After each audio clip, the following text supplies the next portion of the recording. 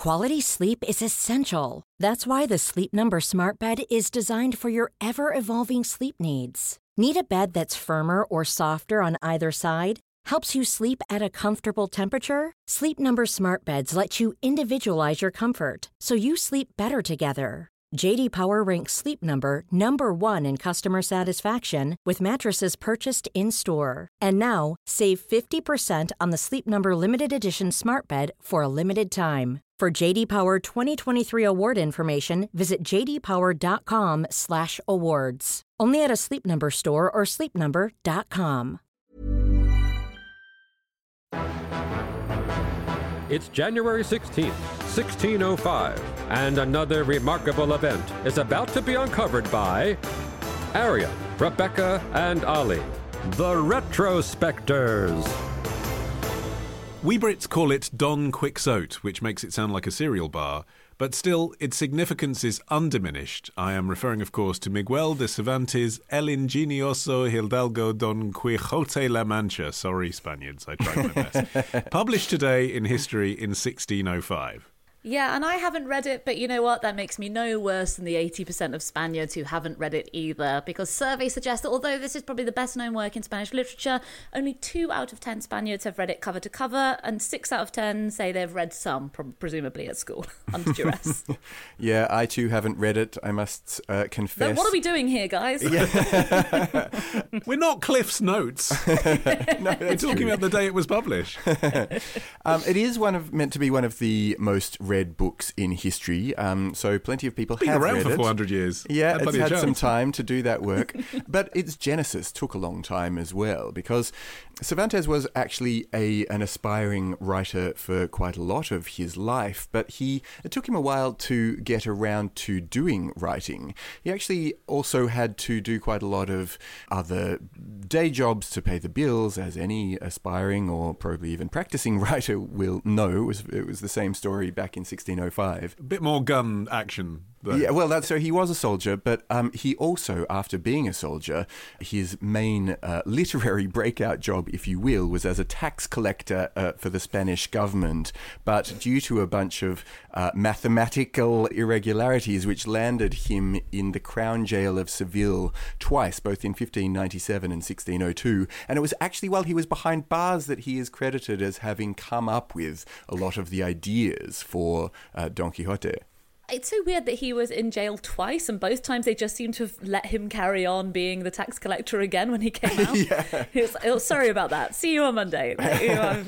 But it's so strange to think the fact that today in history, when Don Quixote first appeared, he was 57 years old. He was a 57-year-old civil servant with a hobby. Gives us all hope, doesn't it? Yeah. Well, quite. He'd written lots of plays and poems, but none of them had become successful, and they all fell into fairly recognisable genres of the time. So he wrote sonnets, he wrote epic poems, he wrote farces for the stage. But Don Quixote seems to have struck a chord precisely because it was something that hadn't been seen before, specifically the way that it employed everyday language and realistic conversations in what was otherwise a very literary setting.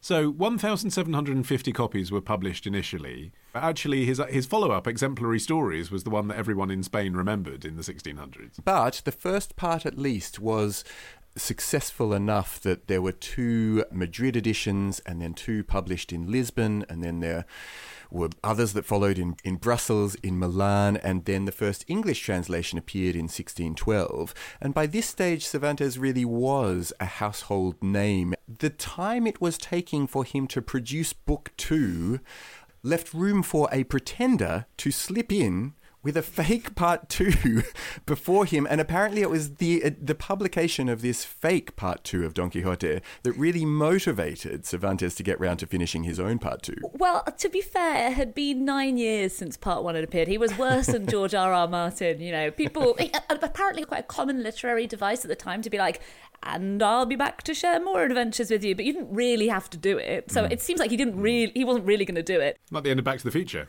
Yeah, well, exactly. And then this guy, using the pen name Alonso Fernandez de Avellaneda, showed up with his new part 2 of Don Quixote. He was like, do you know what? I'll just do it. And that actually apparently was very popular. I mean, the characters from part 1 were popular enough that they were being used as masquerade characters in celebrations to celebrate the birth of the Spanish Prince Philip IV. So they were familiar to the public, and there was obviously an appetite to hear more of their adventures. And that's exactly what this volume offered. And this obviously spurred Cervantes to buck up significantly. And in part two, he actually incorporated the whole affair into the narrative in a way that feels really modern. I think so too. It's amazing. Isn't it so cool? Don Quixote comes across two men reading the fake sequel to Don Quixote. Yeah. And there's also a part where he's on his way to a joust in Zaragoza, but he changes his plans when he learns that there was an episode like this in the fake sequel. It's brilliant. And he also then encounters some of the characters from the fake books. So you've got this real melding of reality and fiction in a way that I agree is so contemporary. Well, you see, you're touching on all the things that make it special, though, because he'd created in Sancho and Quixote this kind of classic comedy duo who could be parodied and could be part of the masquerade. You know, fat and thin, a bit nutty and a bit grounded, urbane and country bumpkin. It's buddy movie stuff, right? So you've got these two characters that are endearing and they're funny and you want to spend time with them and you relate to them. It is Shrek, basically, 400 years earlier, isn't it? Like, it's about chivalric literature and is parodying chivalric literature and having its cake and eating it. So it's like, let's all laugh at the slightly ridiculous traditions of the stories we've been brought up with about knights, you know, exotic travel, adventure, the quick-moving plot, magic. But then you then receive all of those thrills directly. And a lot of it was inspired by the author's own life as well. So Cervantes had a really, you know, I think maybe unfairly characterised him as kind of a grey, middle-aged tax collector, but he had been through so much by this point in his life as well. So we don't know that much about him because he was from a fairly obscure background. He was probably born in 1547 in Cordoba. He had 6 brothers and sisters, and they spent their childhood moving around a lot. His father was pretty flaky and had a lot of debts, so they moved from place to place. And then he left Madrid age 21 after taking part in an illegal duel and fled to Rome. And that's where he eventually ended up in the military. When Spain entered the Ottoman-Venetian War, he got a friend to get him a commission. And he ended up losing the use of his left arm during the Battle of Lepanto, giving him the jaunty nickname El Manco de Lepanto, the one-armed man of Lepanto. And once he'd eventually recovered, he set off back to Spain with his brother Rodrigo, but their ship was intercepted by North African pirates. Both of the brothers were taken to Algiers and forced to work as slaves until they could be ransomed. That was pretty common pastime for Barbary pirates. 2 years later, the Cervantes family had raised enough money to free one brother, and they chose Rodrigo. Oh, man. Miguel Cervantes would have to wait another 3 years until a Christian charitable order bought his freedom in 1580. But you can feel that sense of an episodic adventure coming through the text, can't you? That, as you say, you'd had this colourful life and then put it into this book, which is so many things all at once. It's a fantasy, but it's also a story, and things happen all the time. And that in itself is a comment about the benefit of recreational literature. This point in history, the church in Spain believed that prose should be the sole preserve of historical fact. Poetry is what you use to describe something fantastical or spiritual. And so they weren't keen on the chivalric romances. And then you have this, which is a parody of the chivalric romances. The joke is, our hero has read too many of those books, so he's gone mad because he's reading fictional literature as if it's history. So it sort of feels like it's on the church's side. But really, the pleasure of all of these mad things happening to him is the thing that you like when you're reading it. And it flatters your ego and makes you feel clever.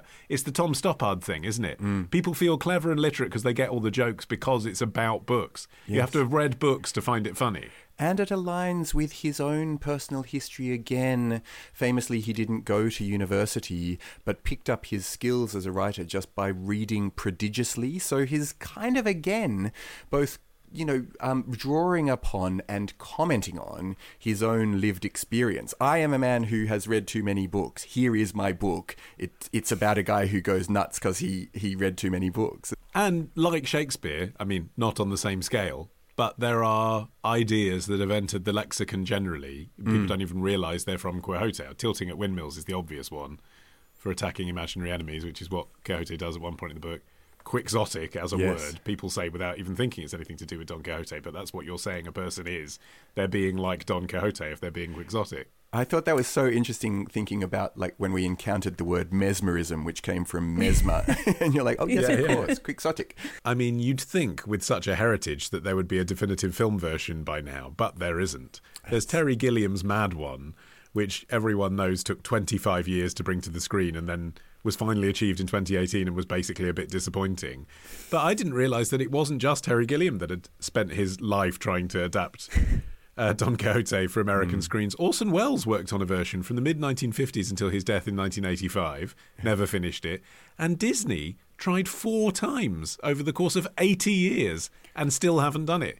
Yeah, I think it's so easy to see how this could be a really attractive mirage because it's got everything. It's got, as you said, kind of archetypal characters, easy to understand. It's got a quick kind of a modern framing of where you've got the sort of buddy comedy thing going on. And it's got everything in it, like everything that can happen to people happens within the book. But I think that is the downfall, isn't it? It's like, what episodes do you pick and how do you string them together in order to make some kind of point? It does feel like one that they should hand to Denis Villeneuve because, you know, like Dune famously couldn't be turned into a movie and then he just went ahead and did it. I bet he could do a great Don Quixote there. Timothy Chalamet to play the windmill. Yeah. Tomorrow. It was recognised with treaties, including with the United States of America. It had its own royal family.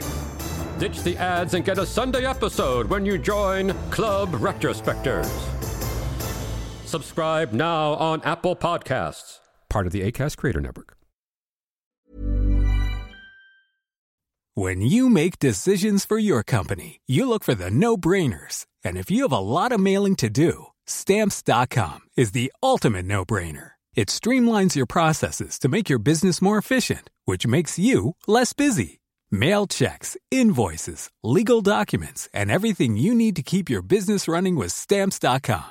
Seamlessly connect with every major marketplace and shopping cart. Schedule package pickups and see your cheapest and fastest shipping options from different carriers. With rates up to 89% off USPS and UPS rates. And with the Stamps.com mobile app, you can take care of mailing and shipping wherever you are. Make the same no-brainer decision as over 1 million other businesses with Stamps.com. Sign up with code PROGRAM for a 4-week trial, plus free postage and a free digital scale. No long-term commitments or contracts. That's Stamps.com. Code PROGRAM.